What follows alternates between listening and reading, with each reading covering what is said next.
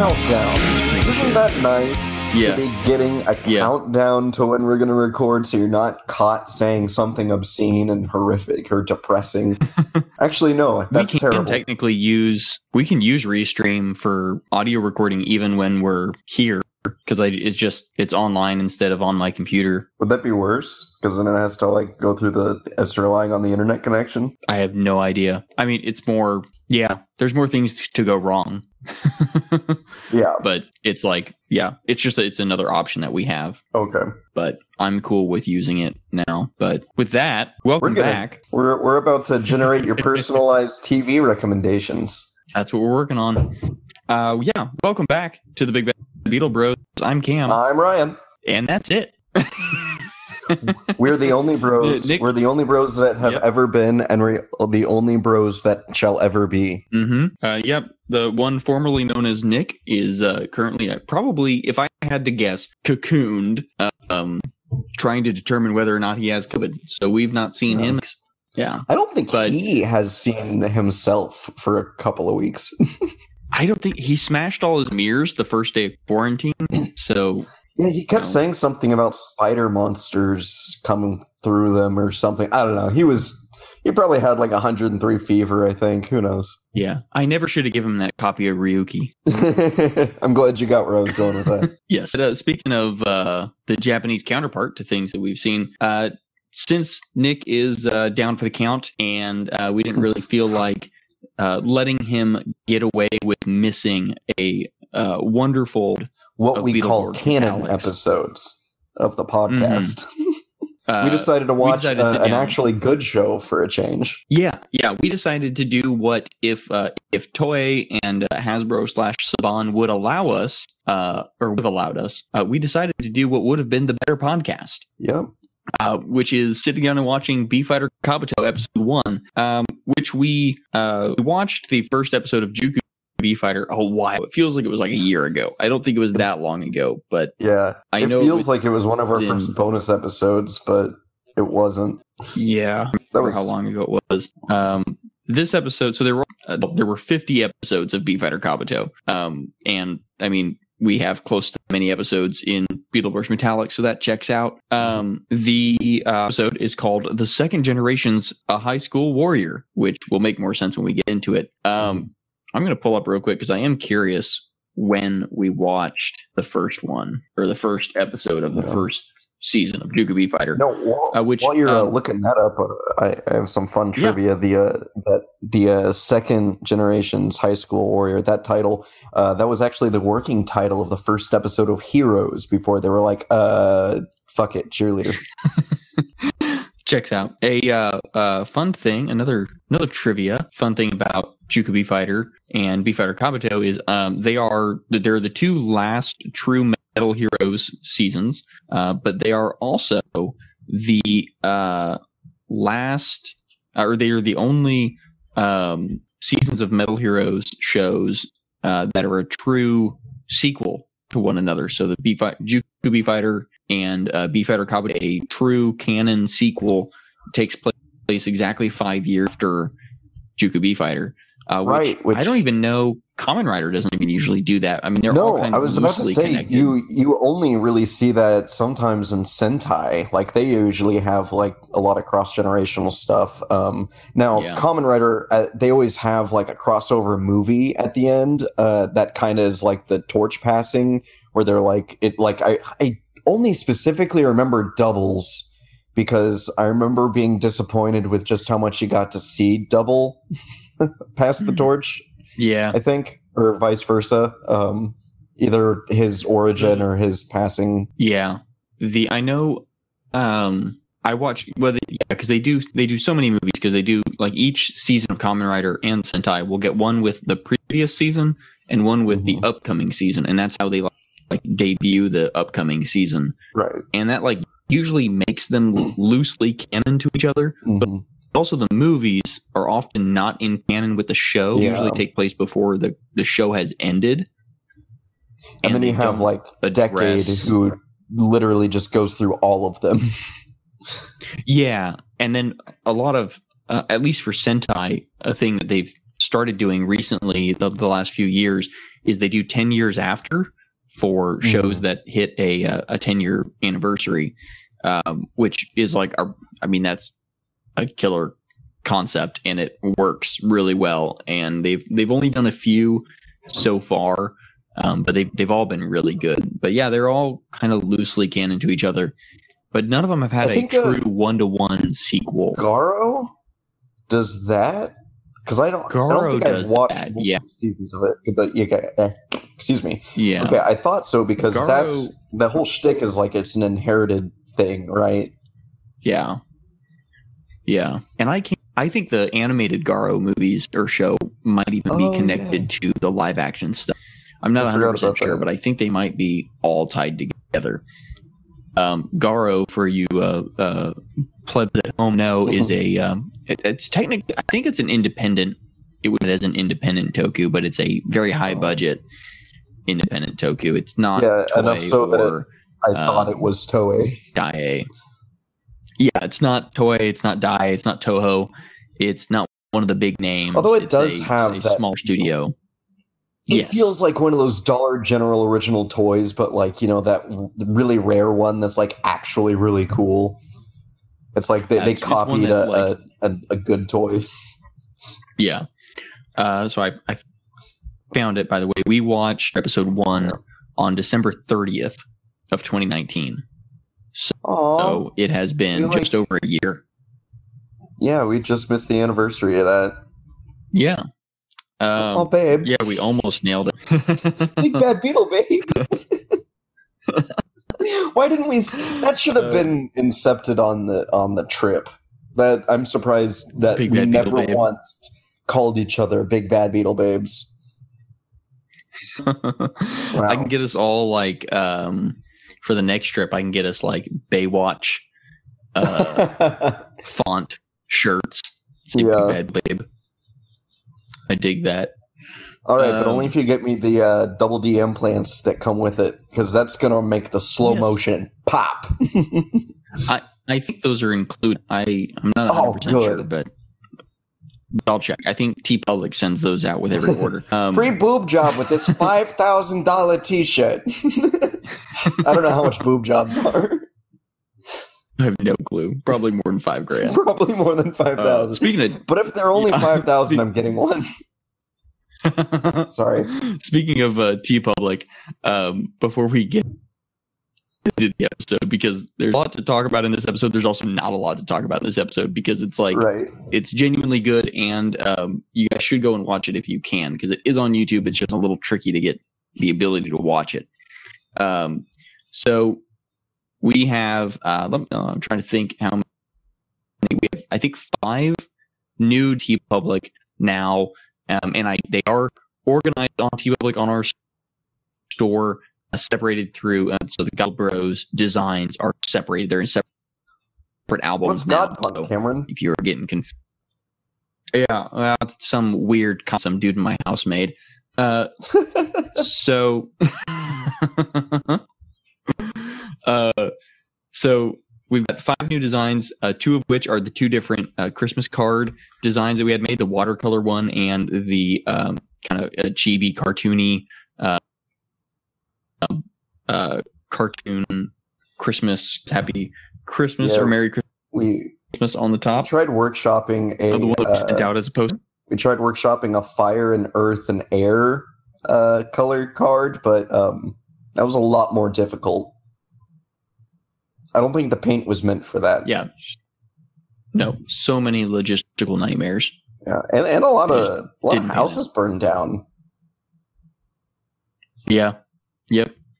Aaron still won't talk to us. Oh, poor Adrian. And then the other 3 designs that we've got uploaded now are they were fresh from this week, which we're recording the day before we go live, so this week is still relevant for you guys listening. But fresh from this week, here are the non-flappable token designs of Flabberhand holding the Dragonborg coin. 2 of them have the inscription on which says non-flappable token. And I was trying to think. I was like, one is just the hand holding the token. was thinking, I'm like, man, is one of the new designs mine? Did I make something for the show recently? I'm like, no, you would definitely remember doing that. And I was so interested. I'm like, oh yeah, literally yesterday. Yeah, no. I mean, it was Monday. You started it Monday, I think. I posted it yesterday. Oh yeah, no, like I did it all in just like an hour or so. Yeah. The fucking for those of you who like optical illusions at home, I think personally, as the person that made this abomination, that it looks like it's both a left and right hand. So hopefully that creates a horrifying nightmare that you too can never unsee.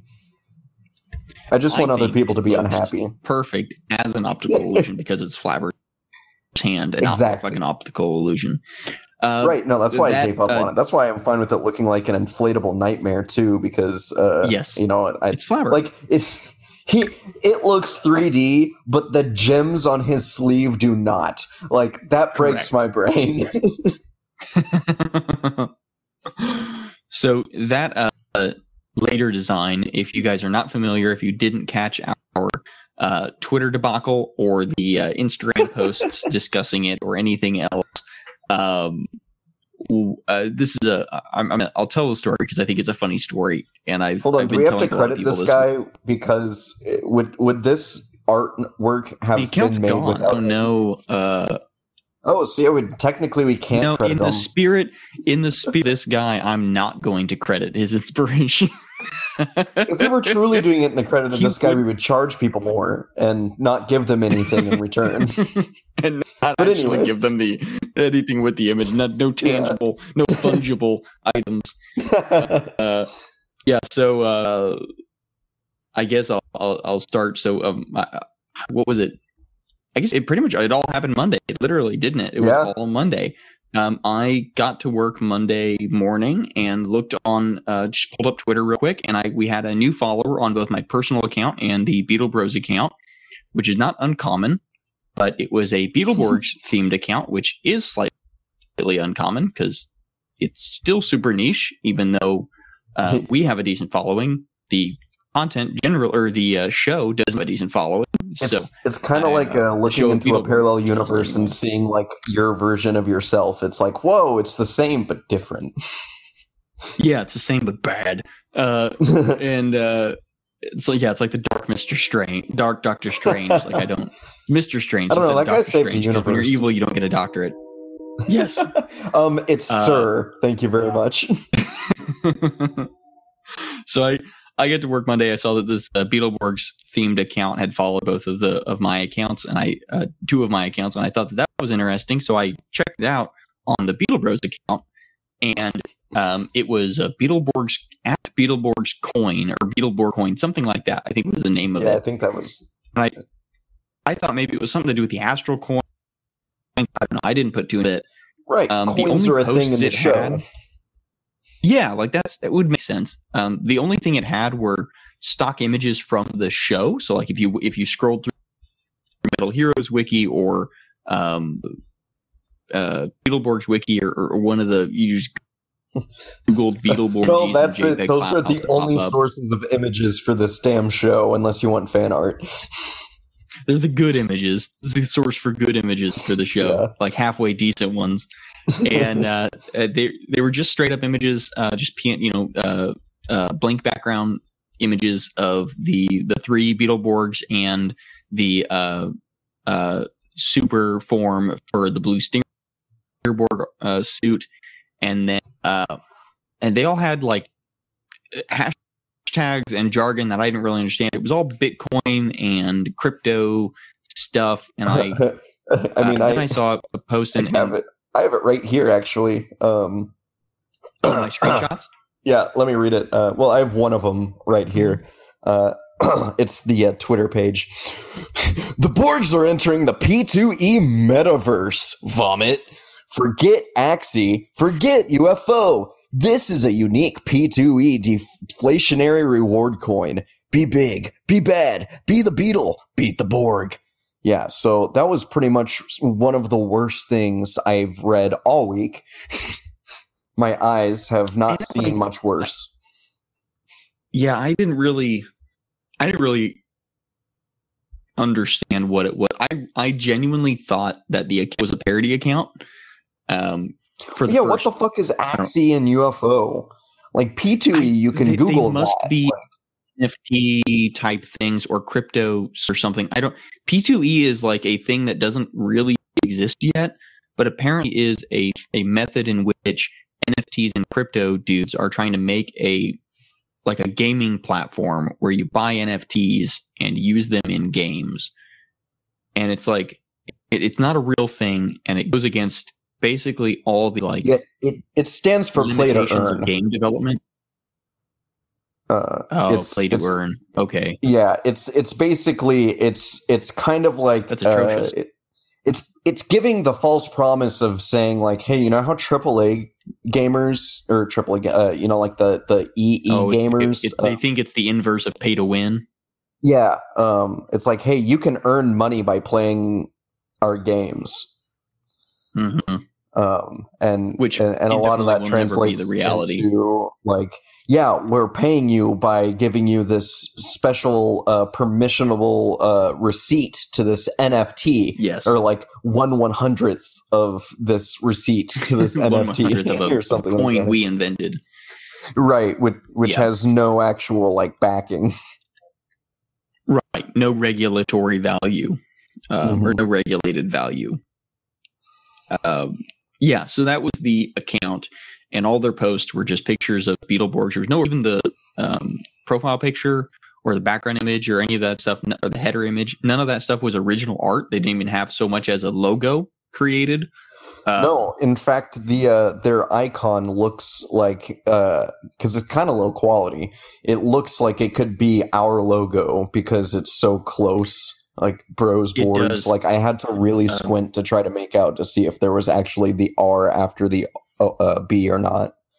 Yeah, especially our original logo, our first logo that my brother made, that was even more closely made after the original Beetleborgs logo. Excuse me, blatantly ripped off logo. It was really yes, yeah, the even more blatant rip off that we made. Yeah, it was so weird, and there were like 6 tweets. Most of them were those pictures. One of them was a picture of a blue Stingerborg helmet, which I recognize the picture of because it's being sold by Anarchy Cosplay, who's a scammer in and of himself. But in a totally different, so ironic.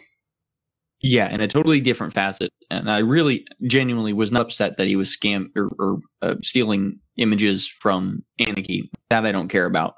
But he was still being dishonest and scamming the Beetleborgs fandom, so I was pissed about that. But you said a VR headset giveaway. It was like an in-game helmet. Like I don't know what it was supposed to. It was very unclear, and just a lot of like crypto jargon that I'm sure maybe, you know what? No, I don't even think a crypto bro would think that it made sense. I think it was probably nonsensical jargon, even to someone deep into like Bitcoin mining and that kind of crap. I don't know if you're deep into Bitcoin mining and you see our thread on our Twitter at BeetleBrosPod. And if anybody could explain what the fuck MetaMask is, he kept bringing that up too.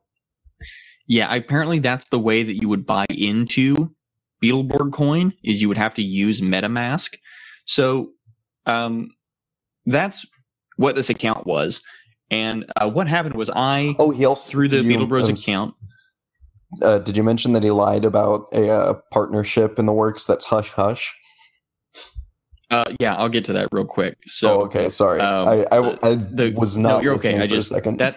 That's the intro to the account that followed us. From the Beetleborgs account, I shot him a message on Twitter and was like, "Hey, what's the story with this? Like, what, I literally don't know what any of this is, but big fan of Beetleborgs. Can you explain it to me?" And then commented on a picture with the Anarchy Cosplay helmet and was like, are you selling a helmet for a game that are you selling a real helmet, or are you selling an in-game helmet for a game that doesn't exist yet? And then there are other they had 6 tweets. One was the helmet. 4 were just pictures of the Beetleborgs, and the 6th one was a video clip from what looked like a cell phone taking a picture from or taking a video of a computer monitor playing the VR Troopers Super Nintendo game. I don't even know if it was a ROM or just like a YouTube clip of the game. I have no idea. VR Troopers had a fighting game on the Super Nintendo. Not a lot of people know about this game. It's definitely one of the safer. There is a ROM out there. He did the smart thing by picking something that is going to immediately get caught by the app. So but he picked. I'll commend him on that. But he made a big mistake by deciding to follow the only expert, the only people that can be qualified enough to say we've seen every product to come out of this. Yeah, and it's so it was a video of this thing, and it was saying, here's a preview of game we're working on. And I replied to the tweet from our account, and I said, is this a parody? This must be a joke. This is the VR Troopers Super Nintendo game. And I mean, it is. That's there's no, bouncing around that. So I didn't think anything of it. And that tweet got deleted immediately as soon as mine went through. And then I don't even think that they messaged me back from the Beetle Bros account before they blocked our account. And I was like, oh, okay, so this is fishy, and not just in a normal crypto NFT way. This dude's blatantly lying about stuff, and I called him out, and they're not happy about it. I went to my personal account, which they had also followed, and shot him a message and was like, hey, I'm a big Beetleborgs fan. Just want to know what this whole thing is. Sounds interesting. It's really cool to see people talking about Beetleborgs. Can you give me a rundown? And they sent me a decent paragraph or 2 description of the project. And Ryan, do you think I should read off the description, or do you think I should just sum it up? Because it was whatever you feel is right in your heart. I've got it pulled up here. I saved a bunch of screenshots at the time jokingly, and then later for legal reasons. But there was it's a Beetleborgs coin, a cryptocurrency, Beetleborgs themed cryptocurrency, and then they're developing this pay to earn fighting game that you would buy the Beetleborgs cryptocurrency to play the game, and then as you played the game, you would earn more of the Beetleborgs cryptocurrency. So all the things that they were talking about in their tweets, the helmet, the Beetleborg suits, the power-ups, and the super blue armor, all that stuff, that was all things that theoretically they would be having as power-ups that you could unlock by earning more crypto in their crypto NFT game thing.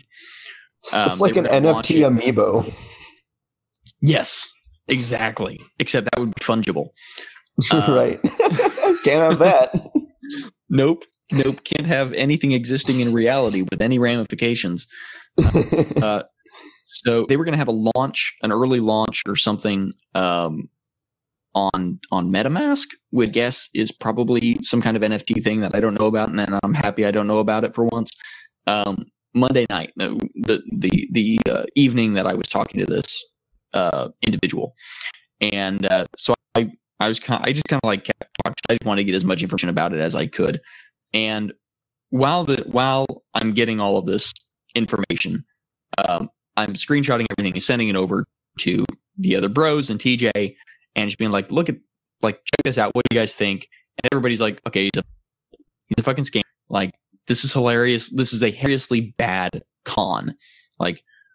posting the VR Troopers game, posting Anakin cosplay's helmet, just pictures and logos straight from the original show.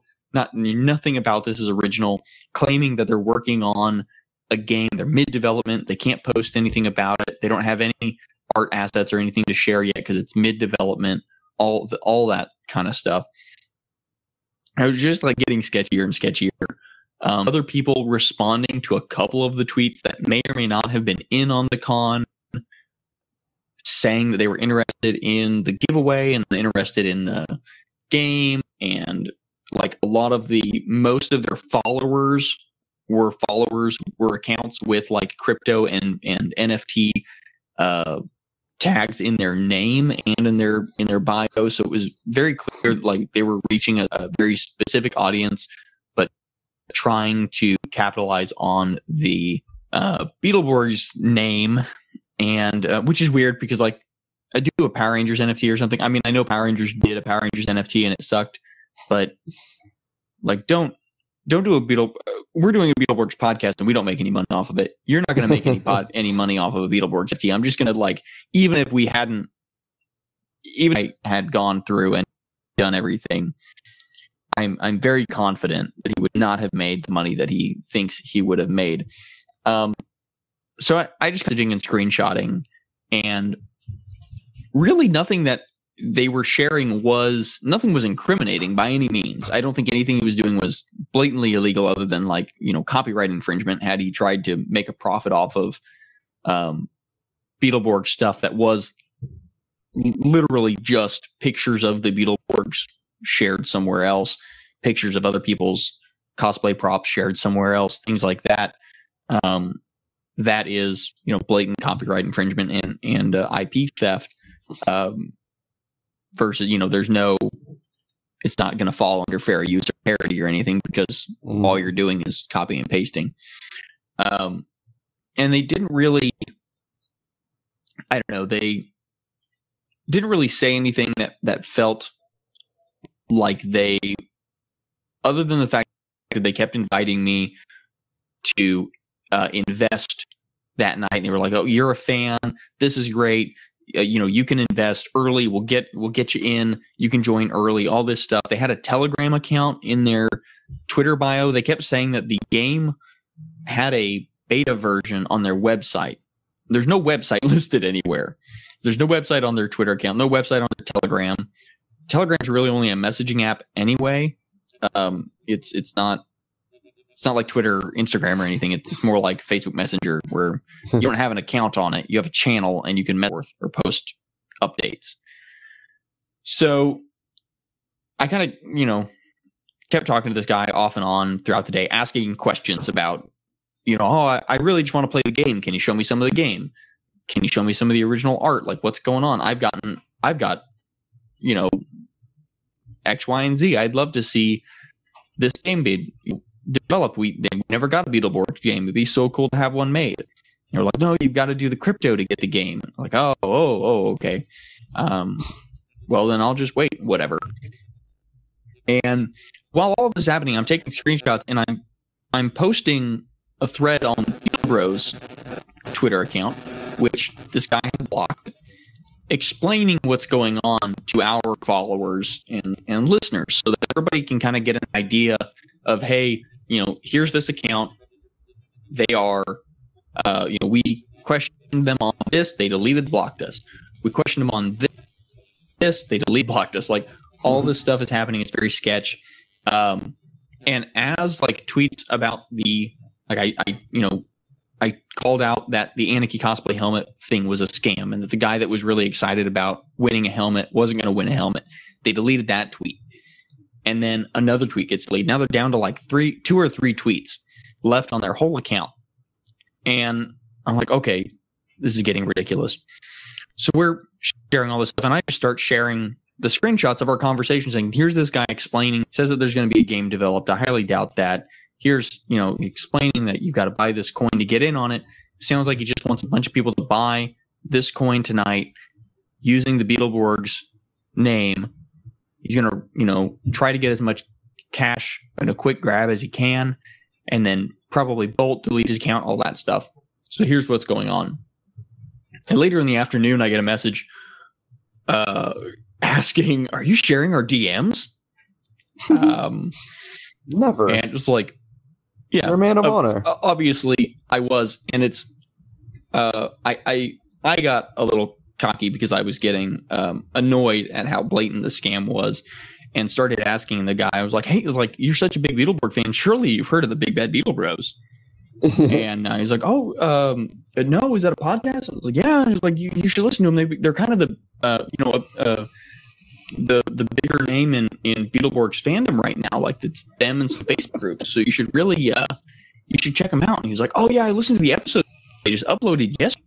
This is on Monday. We don't upload episodes over the weekend unless it's a special." Which we haven't uploaded in almost a week. Right. We still haven't uploaded. Right. Like there's like, we had a short YouTube thing went up on Sunday, but it wasn't an episode of the podcast, and wasn't advertised on any of our social media. So I highly doubt that they were talking about that. It's probably just a coincidence. Yeah. And wasn't a Beetle Bros episode or anything. So I'm sure that's not what he was referring to. I'm sure that was a coincidence, but I was like, "Oh, that's weird. Like, they normally only upload on Thursdays, and they're pretty good about that." And I think that's when he probably unblocked our account and went and looked at our posts and saw that I had been posting that thread. And then, like, quick as a whip, as soon I was like, "Oh, like, shit, maybe I got hacked and they're going through my account." And I was like, "No, that's so weird. It's just that one account. It's no other account." Well, that's crazy. Like, that's so weird. And it just goes, "See, if you don't delete that shite, I'm going to kill you." And I was like, "Oh, well, just report that message real quick." And I said something like, "Ooh, you should went to the death threats, didn't you?" And then he blocked me. Yeah. And but I got the screenshot in, I got the message reported. And then while I'm having this chat and sharing all of these on Twitter for everybody to see, trying to be as transparent as possible about all this, there's a couple other people are calling him out in different tweets, and he's also going straight to death threats. And then he ends up going over to the Godpunk account. I don't know if it's because from the Godpunk account I liked a tweet of my own or a tweet from the podcast and he saw it. I'm not sure where that connection came from. He obviously wasn't smart enough to figure out that I'm the host of the podcast he blocked. Probably not smart enough to figure out that I'm the creator of the other account he tweeted at. So he tweets at giving them the benefit of the doubt and imagining that this person is young and, acting out of maybe not as definitely young emotion handling. Yeah. It definitely feels like this is like a kid who got really into NFTs and crypto and stuff online. She's like kind of was it like critically online just way too online, and got stuck in the rabbit hole of crypto and NFTs. And that's not exactly an empathetic rabbit hole to go down. You're not really going to come out feeling better about your fellow man. So it's understandable in that way, but it's also like still, socially unacceptable to just tell people to that you're going to kill them. We, as a society, we tend to frown upon that, especially in such a blatant manner. And even like Twitter's pretty bad about deleting like racist stuff and insults and threats and stuff. They're pretty good about catching people literally just saying, "I'm going to kill or I'm going to hunt down your family," which this that's what we call a pro gamer move. Yes. So that was not great. And started calling out my Godpunk account, saying that he's going to make Godpunk NFTs because he doesn't care about copyright. None of it matters in the world of crypto. You can do anything you want. Copyright, and none of that matters. He was telling some other guy was trying to explain to him the intricacies of intellectual property, and like that he doesn't own Beetleborgs, so he can't make a profit off of Beetleborgs without buying a licensing right from Hasbro / Saban. And the kid just blatantly didn't understand it and started going into no, I can do what I want on crypto. Have you not seen what blobbity blob have done on crypto? Blah. That was pretty much the end of the conversation. I got blocked on all of my accounts. I blocked him on the Godpunk account so that he couldn't get access to any of my art or anything like that. Not that I'm horribly worried. I do have screenshots of him blatantly threatening to steal my IP. And like with Beetlebro stuff, it's kind of up in the air. But with Godpunk stuff, I will put you in the ground if you try to steal my IP. Like threaten to kill all of us, like the entire podcast. Yeah, like that's death threats. I trust social media things to usually take down, and Twitter did come through this time around. IP threats, like this kid wasn't probably going to ever even make a real Borgs NFT coin, so I don't trust that he's going to go and steal my stuff from Godpunk. It's just an example to all y'all out there. Just because you act like a president does not mean you can get treated like a president. Exactly. So yeah, the account got deleted. I think in like less than 12 hours. I mean, I think it was gone Monday night. That was fast. Maybe Tuesday morning. It was really quick. The account got suspended. Another account that was maybe or maybe not attached to the same account was it. In the same time span, like it was gone by yesterday evening when I went and looked. So it's kind of Twitter kind of went scorched earth on Beetleborg's coin. So sorry, not sorry to anybody who was looking for NFTs or anything like that. We don't fuck around with that stuff on our end, but that was how our Monday went. Yeah. We made some fire memes out of that, and now we've got a new shirt design. We're totally stanking it, bro. Indeed. But that was really, I don't know. It was a fucking wild ride. And somehow it made Tuesday go by really slowly. Yeah. It was somehow the first death threats I've ever gotten on Twitter, which I know, right? If you know me or my Twitter, that does not sound right. I should have pissed more people off to that extent before. But I can think of family members that probably I could imagine of yours sending you death threats that I'm surprised haven't. Yeah, one would assume. Maybe I have on Facebook, but not on. Oh, that's fair. Yeah. Which I'm more active on Twitter than I'm on Facebook now, so it makes even less sense. But I can think of some creationists that would definitely send you some. Yes, yeah. If I was on Facebook, they're not quite clever enough for Twitter, I don't think. But no, anyway, jumping into Beef Fighter Kabuto episode 1, we're gonna kind of go pretty quick through this episode because it's a pretty prototypical first episode of Otoku. The intro song is a big thing, and we hear this a couple different times. It pops up when they transform, and then it pops up when they fight a couple times. Ryan, you talked about you really liked the horn usage in the song. Yeah, I'm trying to remember what song did I say it sounded like. It wasn't a Otoku song. I think it was a. Yeah. I can't remember what you equated it to, but it was. Song? It might have been. It was classic rock. Pull up the intro. I can. Give me 1 second. I'll do you better. I'll give you 2. Bad news is that's over. I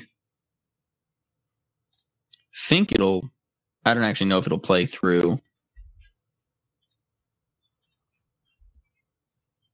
I don't know if you guys can hear that, but at least Ryan can hear it.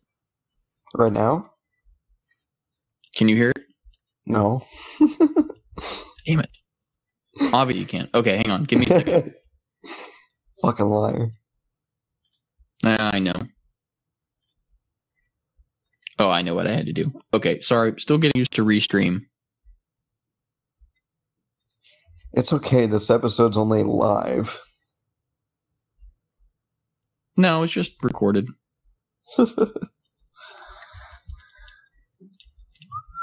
Okay. You hear now? No. Wait, maybe. No? I don't know. Try it again, Lou. No. How about now? What the hell? No. Oh, God. Okay, sorry. Restream has, like, you gotta hit, like, 3 buttons. 3 different buttons before you get a real screen share going. Well, now I see the screen. If that's... Oh, there it is. Oh, I definitely hear that. Yeah. Jesus Christ. Yeah, sorry.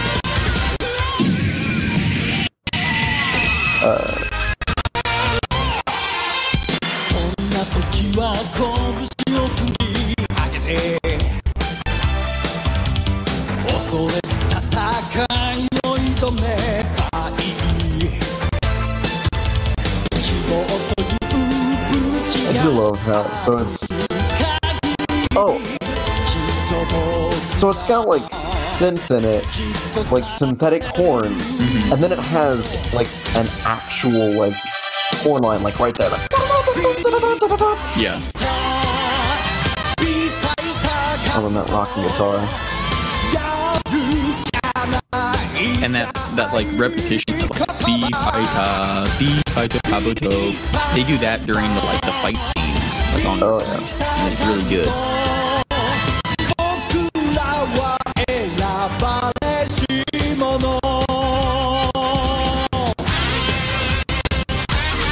It's definitely not as like 90s rock as the Beetleborgs song is. Yeah. Like it's not a Ron Wasserman song. Yeah. Like the Power Rangers theme songs and stuff like that. So that checks out. I get that. But it's like very good in its own right, I think. And like in a very different way than the Beetleborgs. I like it more than the Beetleborgs Metallic song, but the only reason I don't like the Beetleborgs Metallic song is because it's not a true new theme song. It's just a riff on the old theme song, and I don't like that as much. Yeah, that's just me. No, for sure. Can you guess what the title of the opening theme is? What just want to take a wild guess. Do you know it? Yeah, I do. Do you know it? I have no idea. I just assumed that it would be like B-Fighter Kabuto intro. Ding ding ding. Oh, well, close. It's if I was to read it in the phonetic Japanese, it's B-Fighter Kabuto. So yeah, B-Fighter Kabuto, surprisingly enough, is the title. But the ending theme is Beautiful. If I Sing Loudly. The ending theme is, we might as well talk about it now because it doesn't really have anything to do. It's not like Beetleborgs. It doesn't actually have anything to do with the because episode. Who knows when the ending's going to show up. Yeah. The ending theme is much like a lot of animes. And I guess most tokus, but I'm used to like in Sentai, they'll usually have like a dance number as the outro. And so I don't watch a ton of Metal Heroes, so that I'm not super used to. But having a like very peaceful, like showing a bunch of scenes of nature, and it's like the slice of life heroes. Like the 3 heroes are just out hanging out. Fuck! It reminded me of a Ghibli film. You know how like they romanticize the food and the traveling and stuff, like landscapes and all that. Like it reminded me very much of that. Like it's just trying to make you feel like homey. Definitely, I liked it. It definitely feels more like a show with a wider audience than Beetleborgs, where Beetleborgs is definitely aged lower. And that's the thing that I've brought up before in the podcast, I think, is like one of the unfortunate side effects of Americanizing these toku shows every single time, Dragonite's kind of the exception, but even then I feel like it was more or less just like Power Rangers level, didn't really get much grittier. Yeah. But like they don't need to be gritty. Like they don't need to be like the gritty Power Rangers movie. It was the precursor. Dragonite is a happy medium kind of between Power Rangers and the CW superhero shows that are going right now. Yeah. Because it was a CW show and they hadn't quite figured out that formula. Mm-hmm. Yeah, it's very like Teen Titans. It's mature. It doesn't baby the audience. That's what I was looking for. It doesn't treat them like to the audience. Yeah. Yeah. Yeah, definitely. And I think that aspect of like Metal Heroes and Kamen Rider and Super Sentai versus Power Rangers and like Masked Rider and Dragon Knight and stuff gets kind of exaggerated by fans sometimes. Like people will be like, oh, like Super Sentai, it's so much darker, and like Kamen Rider, it's so much more mature, like characters die, and it's like, well, yeah, but they also have like Christmas episodes with Santa Claus in them every year, and like they have like characters that are like just meant to be cutesy and that never actually have any. They're not really characters. Like they're just that's why Toku has female characters unless they have a short haircut. Right, like it's yes, once every like 8 years, a character dies in a Sentai or Kamen Rider series. And like one big difference, I think, is that like Kamen Rider has had feature films that are darker. It's had Kamen Rider the first and the next, and it's had the original Shin Kamen Rider, and it's had Zo and what was the Kamen Rider Amazon's rebooted series that was on Prime. Like those are all aged up, meant for adult fans, and are like they have elements of horror and elements of like more action hero-y adult shows, and they'll have some gore and they'll have some like somewhat lewd scenes and stuff, more adult, more mature audience type stuff. But it's not super common. Like Super Sentai is really goofy. Like it's really, even the older stuff is still really themed for kids. I mean, these shows are all designed to sell toys at the end of the day. And, you did it. You broke down children's TV to its core concept. Yeah, I try. Also, I got to apologize. Japanese counterparts are... Maya and Kiva, Wataru's mom, she had long hair, and she was like strong and plot relevant, so I stand corrected. Fair enough. Yeah, like, I mean, even a show like Kiva had an extremely strong plot. It's still there to sell toys. Like, he got a new toy every couple weeks. Like, oh yeah, it was not uncommon. His fucking the Kivat, whatever. He's literally like he's a toy. He's like the sword in B Fighter and Beetleborgs. Like, it's literally a toy because they're like, we're just gonna cut out the middleman of trying to make a weapon look like a toy and make a weapon look like a toy. Weapon, and you're going to use that on set, right? Yeah, and that, like, I think, and you know, like B-Fighter, Juku B-Fighter and B-Fighter Kabuto being the last of the best series, and then Metal Heroes going into Kabutak and Robotak, which are like very, they're like pre-K aged shows versus like kindergarten to middle school age shows that normal Metal Heroes and Kamen Rider and stuff are.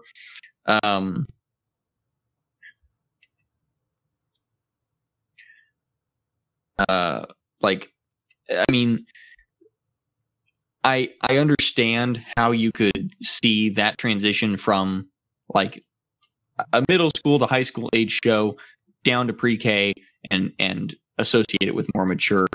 It doesn't help that Kabuto has a high school character as a as the main protagonist, who we get introduced to at the top of the show.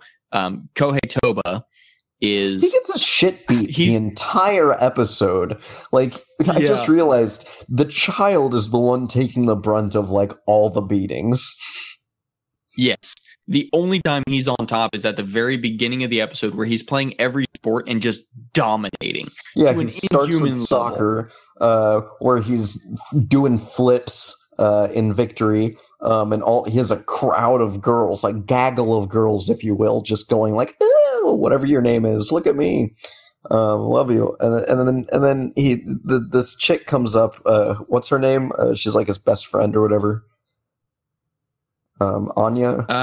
Yui. Yui. Duh. That's that's the moon. It's a fairly common name. But she's like, oh, come on, Yui you gotta get to his friend. judo. I think she's his sister because they're both Koei Toba and Yui Toba. Yeah, and she said Oni-chan earlier or later. Wow, time's weird. Yeah, sometimes that's a term of endearment, but I think this time it's family. Yeah. Either way, the relationship is presented to be kind of, sibling-y. If they aren't related, that like regardless. That's the relationship dynamic there. I swear to God, if they presented very well, or if they end up getting together in the show, like we will never find out because like watch us never watch it, we're gonna have some real egg on our face. They're not actually siblings. They're like, they just happen to have similar names or something. And they've been betrothed since messing it up through translation.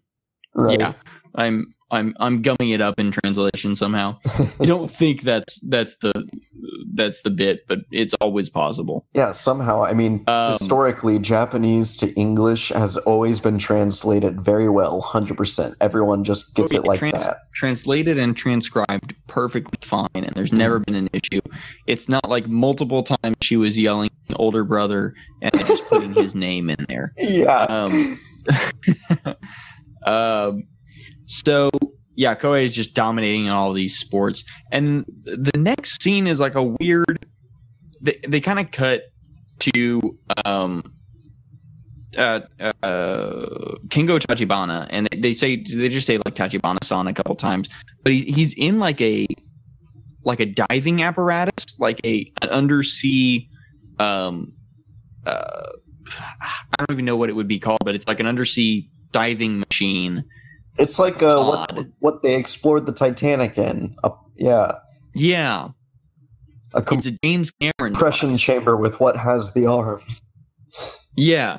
And he's like, I don't know what he's meant to be doing necessarily. They don't say anything science, like that. He's down just exploring. Yeah, science. And there's all of a sudden there's these like giant like explosions and lightning bolts coming out of these undersea caverns. And this fool weird turns, he gets up to run out of the damn submarine. Like, where was he going to go? Who were you running to, Brad? Fucking Aquaman. It's goofy. And he I wrote down his name when they said it because I thought he was gonna end up being a main character, and I ended up being right, but that was a rough bet. Yep. This weird ship bug thing floats out from this cavern under the ocean floor, and then we cut over to the Beetle Battle Base Cosmo Academy. Now, for a quick catch up in Juku B Fighter, there was it wasn't called Cosmo Academy. What was it called? It was called Earth Academy, I think. Yeah, Terra. Earth Academy. And then Earth Academy now, 5 years later, has turned into Cosmo Academy. It's a scientific research organization where Takeo Kai, who's a professor, he works with Sage Guru, who is the weird bug who's a gremlin tour guy. Yes, he looks like a gremlin Furby thing to take advantage of the previous B-Fighter technology to better mankind and protect mankind against the invaders who in the last season were called Jamal, and in this upcoming in B-Fighter Kabuto, I guess they're called Melzard, and they're not technically connected to the previous villains, and it's unclear. I don't know. Like the heroes keep saying that they're like more invaders, but what Melzard is, what this thing rising out of the ground is like this ship thing. It looks like a cobra with like bug legs, and but that's like the tribe of Melzard. And they're a 200 million year old tribe of these. They're the crustaceans in Beetleborgs Metallics. Yeah, we see Horrible, a Triceratops man. Nucus. Nucus, god damn it. And Vylor, was that it? Yep. Yeah, and a bunch of dregs. Way more dregs than we've ever seen in the show in Beetleborgs. Wait, is and I don't know what it's the like the spider and the Pachycephalosaurus and those things, dregs. Yeah. So before we get like a big scene of all the villains, we get in the Beetle base, which is it's the Beetleborgs Metallics base. We get way better footage of it. This like we're just way more going on. It looks way better. Ran Ayukawa. I'm sure I'm butchering all these names. I apologize. Ran Ayukawa is she's like sitting at a computer and she's talking to this like little CGI. Well, she activates it by she like the camera does an unnecessary swoop down to her thighs. This quote unquote children's show. It focuses on an her adult, thankfully. No, thank God. But she kicks up one of her legs and like turns on the little monitor, activating Bit, the little digital fellow. But like, doesn't she flirt with him a little bit? Yeah, he like calls her cute as always or something, and she. Oh yeah, that's what it was. He says thanks and stuff. With her legs still up next she's to like his face. crossing her legs, and that's what hits the computer, and it's very uncomfy. Bit reminds me a lot of the DNA thing from Jurassic Park. Yeah. That's that Mr. DNA from Jurassic Park. That's really what it reminded me of. Is this weird little CG thing that like it's just. In reality, all this thing does is it's the paperclip guy from Microsoft. Clippy. It's Clippy. With like some unnecessary dialogue options, but it's Clippy. It's Clippy if he was a little more horny, I guess. Ooh, I see you're trying to seduce this computer program. Can I help you with that? Ran notices that the Melzard have arrived and that something bad is going on. She thinks that it's the invaders. She thinks it's the Jamal. I don't know how you say it, but the evil invaders from Jukubi Fighter. Hold on. I thought so? Okay. Don't they go by their second name? That's actually that actually their first name? So like I think it's like. Because the only name I remember people saying out loud was Tachibana. Yeah, when he's in the sub, they call him Tachibana, but when he appears later, they call him Kengo because they keep saying Kengo and Ran. Oh, they do, yeah. God damn, that's at least the bug guy does. Matter. I think when he was in the sub, they were doing like formalities, so they called him Tachibana, and then when they were back. And it was the Sage Guru. I think he was more casual, saying Kengo and Ran. Because Ran, I never heard them say Ayukawa. Okay. But I did hear them say both Kengo and Tachibana. So I apologize if I'm saying the like surname instead of the individual, the first name. But, we definitely claim to be experts on the Japanese language, so. Absolutely. Just please don't ask us to prove it. So the professor is like, holy shit, it's going down. It's time to launch that project. Those are his exact words. Launch that project. And that's everyone gets real excited. Translation. Yeah.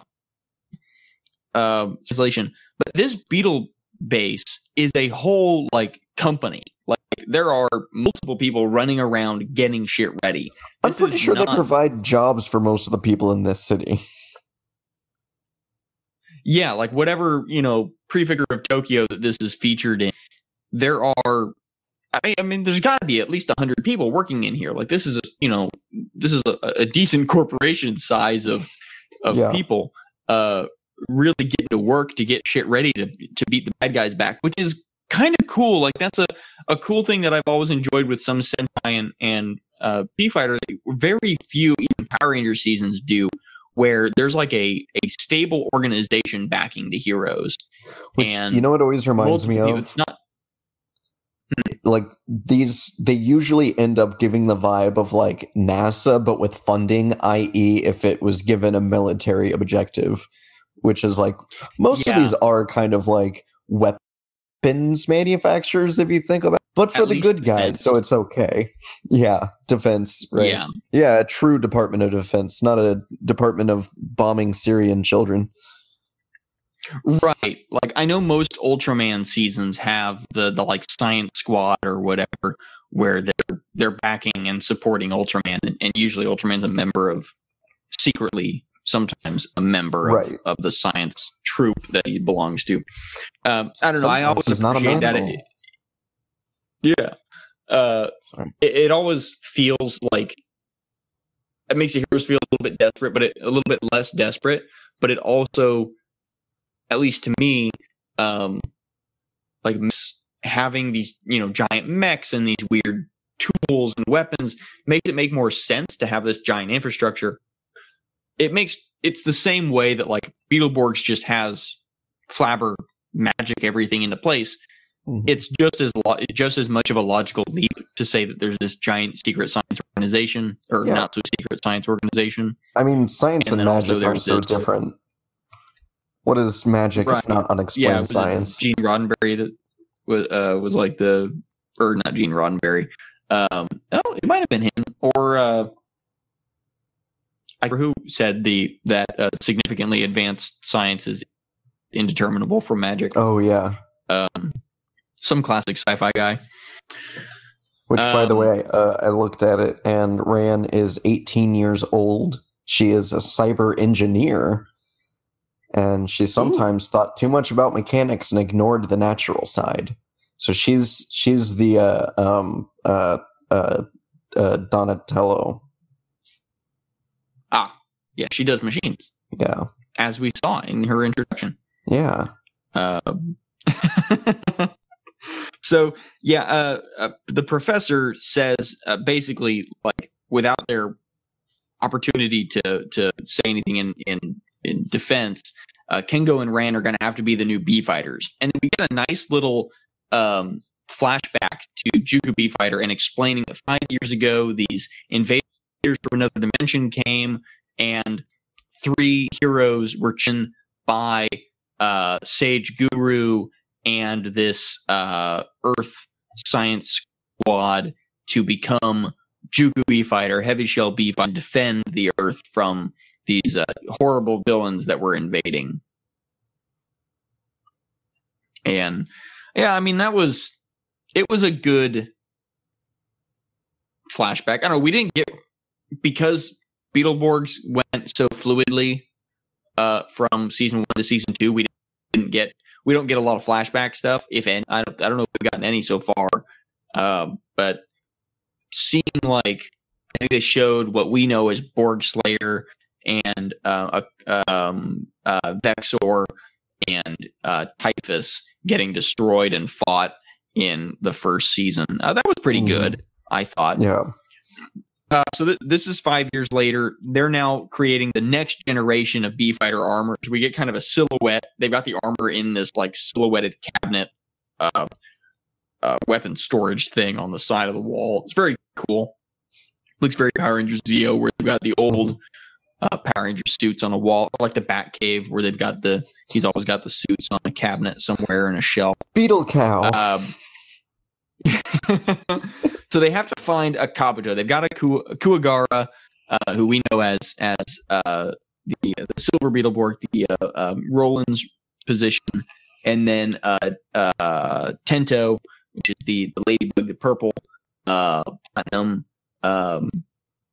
Beetleborg, Joe's position. They don't have a Kabuto. They don't have a gold Beetleborg. They don't have Drew's role yet.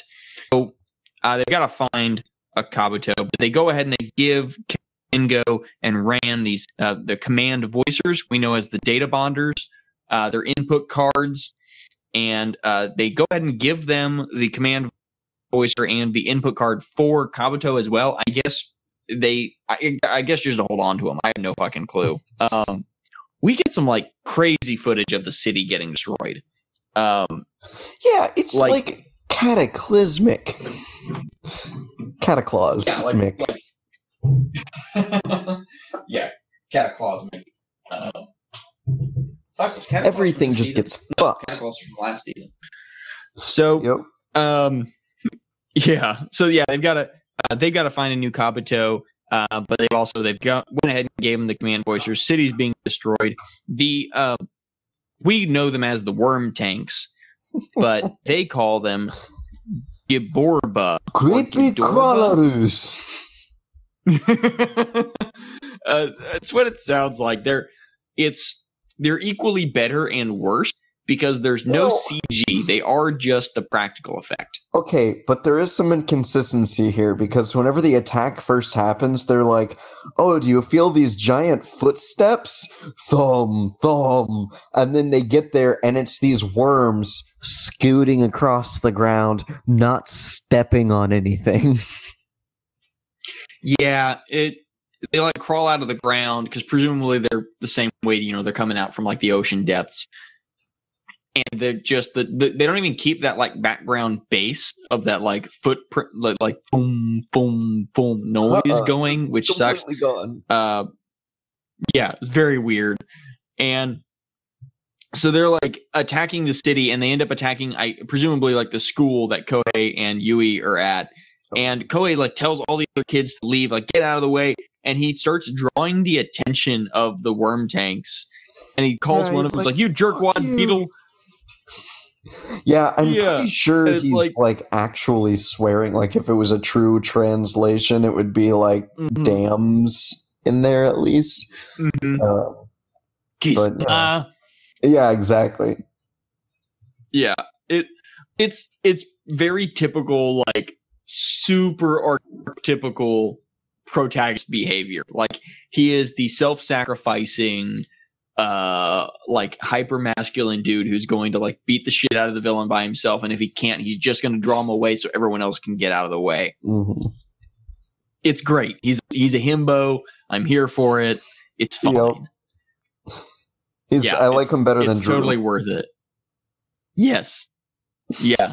He's already, like 20 minutes into the episode, he's rushed out. Perfectly fine. He's got more character development in half an episode than Drew has in 80 episodes of Drew. Yeah. So, Drew has a sister too. Kohei. Oh, by the way, I looked that up, and it is Yui is his younger sister. Ah, okay. So it was literally. And he is 17 years old, and the other guy is 22 years old. I looked at him too. Damn, we're older than all of the B fighters. Yeah, it's like whenever professional sports start getting depressing. We're not there yet, except for Mahomes. Yeah, no. It's a bastard. So, the city's getting destroyed.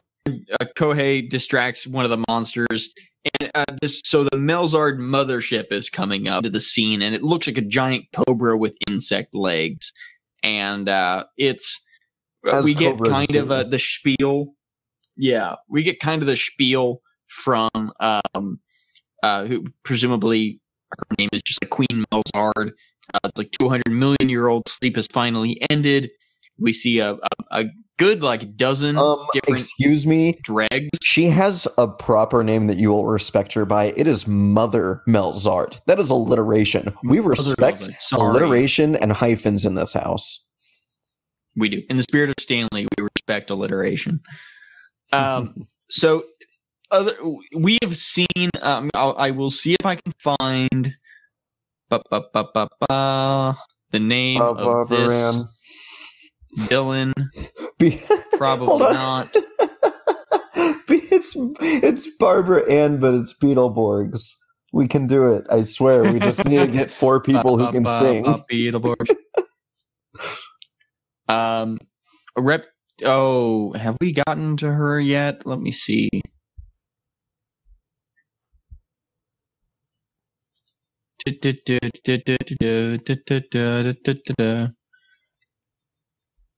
No, okay, we have not actually. I think I was wrong. Huh.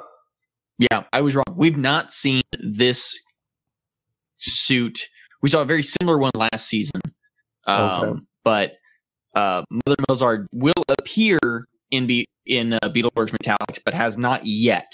So I won't read any further. So I don't spoil myself. But okay, I was gonna say I think I spoiled myself. She is to Beetleborgs Metallics what Borg Slayer was to Beetleborgs. Is what it looks like. So yeah, there's Mother Melzard, and then all of the villains that we know as the crustaceans are like her children. So there's Nukas, who is dinosaur warrior Raija. There's Horrible, who is insect swordswoman Miola, and then Vylor, who is deep sea fishman Dezel. And then there's one who we don't have a counterpart for. Because is that supposed to be like a play on Drizzle? Or I cannot tell. Is that one of those things? Probably. Again, we're experts. It probably sounds more like that when it's said. Yeah. Yeah. And then there's Rockshell Chamberlain Dord. He's my favorite basketball player. He looks like a Furby. Or a little bit like the Shelby. I don't know if you know what those are, Ryan. Yeah, no, I know what they are. They were immensely. I think they were way better. Like they were still kind of creepy, but in more of a cute way. This guy though, I have. Yeah, I hate this guy. He's still got the Furby eyes and mouth, which is the most unsettling part of the Furby. Yes, he's kind of like a Nautilus. Or at least his like crown is like a Nautilus, and then underneath is he's a Nautilus. What are some of the books he wrote? Yeah, I have a Furby that I've had as long as I can remember my computer tower. But I had a Shelby. It's filled with the souls of people you've gotten deleted off Twitter. Yeah. So yeah, we get all these characters. Vylor is like pissed off at the other villains and like wants his aquatic dregs to be the ones in charge and not Nukas and Horrible and their terrestrial dregs. So they like the dregs start fighting. That doesn't last very long because Mother Melzard is giving birth, and it is a proboscis 50 Shades of Cell birth, and I hate it, but it's mostly practical effects, so I have to give them kudos. This weird little egg pops out of her weird little proboscis thing. Android 18. It's Alabamath. it's Alabamath. Giant elephant beast Alabamath, who we know as, let me pull up I cannot remember his name because it was not that important to me. Terror Monster Bear. Smasher. That's why I forgot That's the one. Monster Smasher. I forgot about him because I hated his name. Which, if I remember correctly, we didn't rate him like bottom. Yeah, didn't we put him like kind of mid? Yeah, he's mid, I think, because I can pull it up because right a lot of them suck. Already up. A lot of them suck, but also like mostly what I hate about him is his name. Yep. He's second to last. Oh, okay. Never mind. I'm glad to be wrong about that. That's fine. I was wrong too. See, there's a reason why I have to have you go through the list top to bottom and then repeat it 3 times. Oh, I know. I never remember where these guys are. That's why I do it by default. So Alabama attacks the city, and he's got his freezing powers, which we've seen before. He can like shoot blast beams out of his hands. That before too. He like freezes a bunch of stuff and then runs past it, and it blows up. That's new and weird. He's like and then Kohei. Who did we equate him to? Oh, like a Scooby-Doo villain when he animates past. Yeah. Because it's a clip of him running, but then like sped up and moved across the screen. Yeah, it's not great. So then Kohei just like attacks, he just jumps on his back, and he does the freeze attack, but instead of freezing Kohei, it just blows him away. And he's not and like then borked keeps out getting or his ass kicked. He's just normal human man, but for some reason immune to the freeze. Like, I swear to God, if we find out that he's like the son of a celestial and a earth woman that was given cancer by said celestial, I'm gonna be pissed. But it turns out if you love nature enough, you're immune to freezing attacks from mammoth monsters. Oh, right, with the power of friendship and this gun he's about to receive. Yeah. So the Kengo and Ran are there. They see all this happening, and while he is standing, Kohei is standing up against the monster, up against Alabama.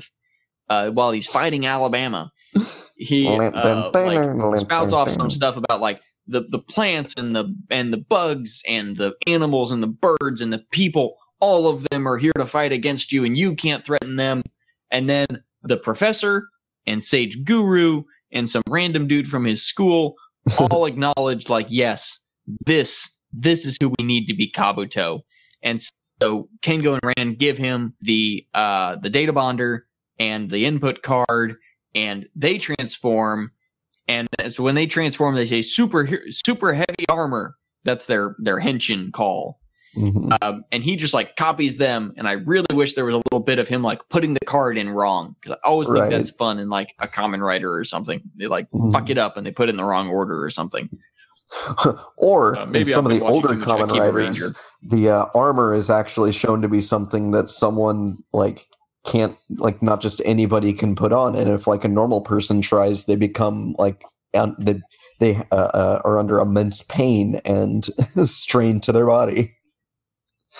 Right, yeah. Oh, Ixa. Yeah, so they all transform. It's a pretty cool transformation. It's definitely feels more natural than the comic booky transformation we always get for both seasons of Beetleborgs. What are you saying, that the translation from 2D to 3D is anything but seamless every single time? I still really enjoyed it. I think it was really good. Yeah. I do like the comic book transformation in Beetleborgs. It's not always done well, but I like it in concept. Are you eating? I am. Sorry. You bastard. So they transform, and then there's 2 different Pachycephalosaurus dregs, a green one and a brown one, and a spider dreg, and they all start fighting. Kuwagara, aka Roland as we know him, just like beats the shit out of the spider one, like unmitigated violence. I was expecting him to just like pick him up with one hand and tear him in half with the beatdown he was given. Yeah, like the spider tries to drop a piece of a crane on him. It just chews right through the steel chain. Yeah, it drops from like, I don't know, 5 stories or whatever onto Kuwagara. He catches it, throws it aside. Captain America says, "You got heart, kid." Yeah, and like Spider Monster tries to jump on him, and he just puts a fist up, punches him in the gut midair, and just stands there in the pose with his fist in his gut.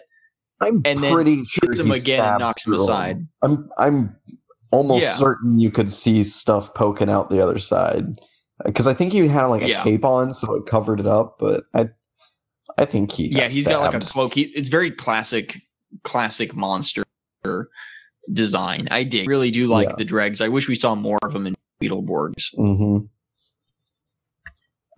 So the spider gets the shit kicked out of him. The Pachycephalosaurus ones are getting their shit kicked by the other two. Ran has the input card blaster and like puts in the attack card, and just like the attack beam card, and just like jumps. But when she jumps like 4 stories and just shoots every dreg in sight. Yeah, she has. It's pretty good.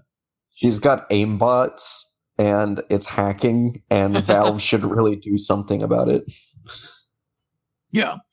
And then Kabuto just attacks Elabamoth, just like starts kicking the shit out of him, tackles him, throws him. We get a couple grapple shots that we did see in Beetleborgs Metallics. And then judo chops it's a really good shot. I think that happened, or did we see the picture of his broken? We saw the part later? of it breaking. Okay. We saw the piece of it breaking, but I think that in Beetleborgs they showed it getting shot. Okay. Because it's for kids. If I remember right. Yeah, it's for kids, so they used gun violence instead. Pink gun violence. It's okay if it's a pink cartoonish gun. No, they colored them. They colored them like blue and white in Metallics. They didn't color them. They didn't even go that far. Right. So then they're like, okay, we're gonna finish this. Let's call the Road Beetles, and the Road Beetles are their sector cycles. And it looks like they have like actual personality, because they've all got like it's the generic. They've got the heads of the insects, so like they've got an obvious face section, and it looks like they're all like coming with different sass levels. Like some of them are a little vroomy, some of them are a little just like potato. Yeah, they definitely have more character in this appearance than they do any other time we see. It does help that they don't may or may not transform from bicycles, but it's pretty good. Then they get on their Road Beetles, and they call a finishing attack. They call their the Kabuto Lance, Kuwagara Chopper, and Tento Spear. And Kabuto yells, Cavalier Lance. That's his final attack. Ooh. And he literally impales the monster. Like, we see an impaling action. They had like a paper mache back made of this monster that they pierced a spear through. It crumbles away. I love it. It was so good. It's totally brutal. Yeah, it was very good. Yeah. During the fight earlier, when Elabamoth was freezing everything, he froze Yui in a stack of like scaffolding and plastic wrap that was covering this building that was under construction. So when he gets destroyed, all the ice melts all of a sudden. Kabuto and everybody go over to Kingo and Ran go over to save. They find Yui. She's in like this metal container holding a rabbit.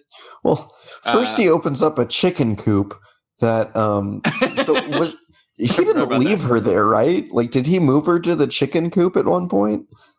I don't remember that. She had like hid in this. She had closed a gate behind her to hide, and that may have been a chicken coop. Okay. To me, it looked like scaffolding, but it may have been a chicken coop. Because I'm gonna be honest, I would have probably thought that she turned into a damn chicken with what I just went through that day. Like, I'd be like, everything else. Yui, my God. Yeah.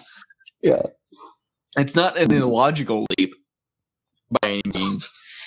And then we kind of just get like Sage Guru and the professor and a couple other people are like, this is the next generation of bee fighters. They are here to protect the world against the evil Melzard. And they like heroically walk off into the sunset, or in this case, towards the camera in footage that we may or may not have seen 5 or 6 times already in Beetleborgs. It looks way better. And then, the ending song and end credit videos that we talked about earlier are just like scenes of nature and then them like playing leapfrog on the beach. Yeah, everything was like kind of normal, and then them playing leapfrog was a little out of nowhere. Yeah. I don't know, something about a 22-year-old man playing with a 17-year-old boy on the beach. Just, I don't know. 17-year-old and an 18-year-old girl playing leapfrog on the beach. Just a little weird. Maybe they all have like a brother-sister relationship. I'm okay with that. No, they're all in a it's a love triangle, but not like one of those dramatic weird ones where like, everyone wants to be all possessive. Like a very accepting poly family. Exactly. Yeah. Even Guru's involved sometimes when he's in town, which is a lot. Yeah. He's a literal bugbear. Damn it. I hate myself a little bit for that. So yeah, that was episode 1 of Bee Fighter Kabuto. The second episode, I think, of Bee Fighter Kabuto is on Toei Tokusatsu World's YouTube. You do VPN to watch it because of Beetleborgs, you can't watch it in the US or Japan even. So you do have to I have to use my VPN and throw it over to South Korea. There's a couple different other countries to throw it to make it work, but sadly you do have to use a VPN. There are fan sub projects out there. If you ask us, we will tell you, but we will not share it on our social media. I apologize for the inconvenience, but that's just the way that I'm going to do it. It's but there are fan sub projects out there. The second episode is called the Trilobites After School Invitation, and we all love Trilobites. Well, yeah, we will, and that means that's Shelator from our perspective. Oh, yeah. We will watch that episode before the end of Metallics. I'm not going to have that opportunity. And honestly, we've got to put Nick through this at least a little bit so he knows what he's missing. Did he do the VR Troopers one? He didn't do VR Troopers, but he did the first Jukubi Fighter. Okay. He was on for that one. But yeah, that was Bee Fighter Kabuto episode 1. And also a big rundown of our eventful Monday. I apologize for that taking so long in the episode, but this has been our week in Beetle Bros, I guess. Everything going on entirely. Yep. So again, we have 5 new designs up on our TeePublic store. I'd love you guys to check out. I think you'll really enjoy them. I've already ordered a non-flammable token shirt for myself. And I'm definitely eyeing the Christmas card design for a hoodie for next winter already. But we've got a few other designs incoming. We are still planning to do a Kickstarter for a new run of enamel pins. I know everybody really liked our logo pin run that we did, and that was a very super limited run. Hoping to do a few more this time, and that will actually be a Kickstarter or Indiegogo, some kind of crowdfunding campaign. Not sure yet. Waiting to get those designs in the end of this month, and then we'll catch you guys up on that. But I don't have anything else to add to this episode.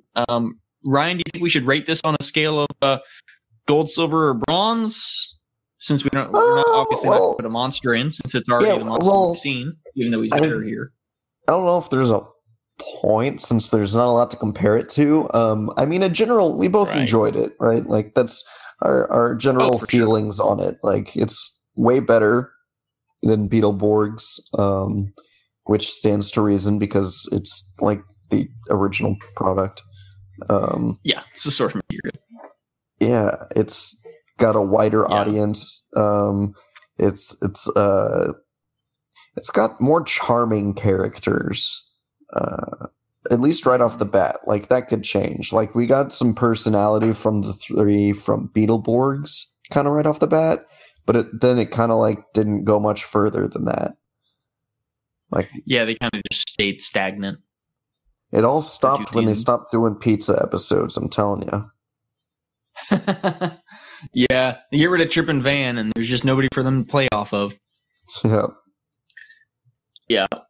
So yeah, that's all I've got. Thank you guys for joining us for this duet Metal Hero episode. We're titling this one Ebony and Ivory.